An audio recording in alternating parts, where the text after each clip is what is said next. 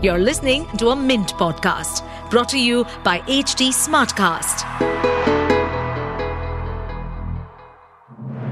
Good morning. You're listening to Mint Business News with me, Gopika Gopakumar. Here are the main headlines this morning. Blackstone is expected to submit a non-binding bid next week for acquiring over 33% promoter stake in India's third largest generics company by revenue, Cipla.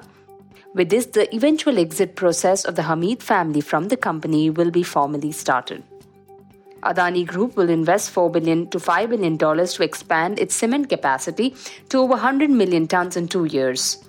On Thursday, Ambuja Cements, part of Adani Cement, announced the purchase of a 57% promoter stake in cement maker Sanghi Industries. Adani will add around 30 MTPA cement making capacity in 2 years, both via organic and brownfield acquisitions, for which $4 to $5 billion could be invested.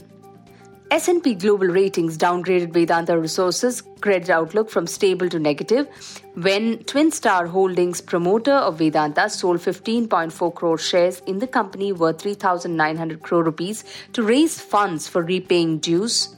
In a statement put out in Singapore, S&P Global Ratings downgraded Vedanta Resources, citing increased funding. Rating agency has affirmed B- long-term issue credit rating for the London-based parent firm.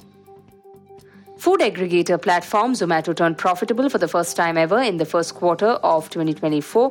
The firm reported a consolidated profit after tax of 2 crore rupees compared to a loss of 186 crore rupees in the year-ago period. Revenue from operations grew 71% year-on-year.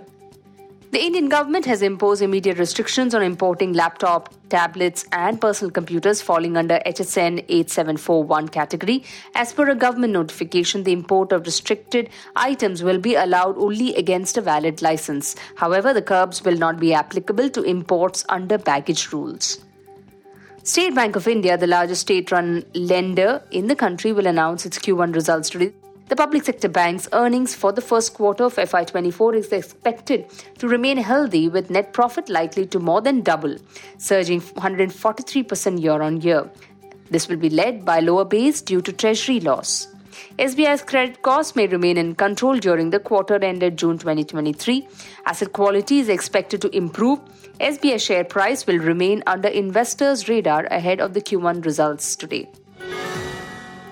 Moving on to markets, Gift Nifty traded higher during Friday's early trading session, up by 0.28% at 19,506. This indicates a positive opening for domestic indices.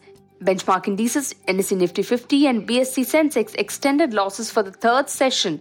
On Thursday, the Nifty 50 gave up 145 points to close at 19,381.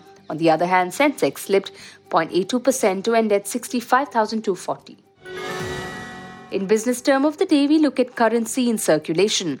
It refers to the amount of cash in the form of paper notes or coins within a country that is physically used to conduct transactions between consumers and businesses. Currency in circulation is all of the money that has been used by a country's monetary authority minus cash that has been removed from the system.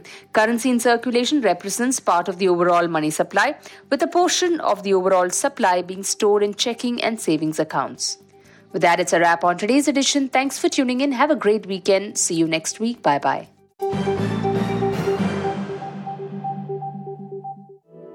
To stay updated on this podcast, follow us at HT Smartcast on all the major social media platforms.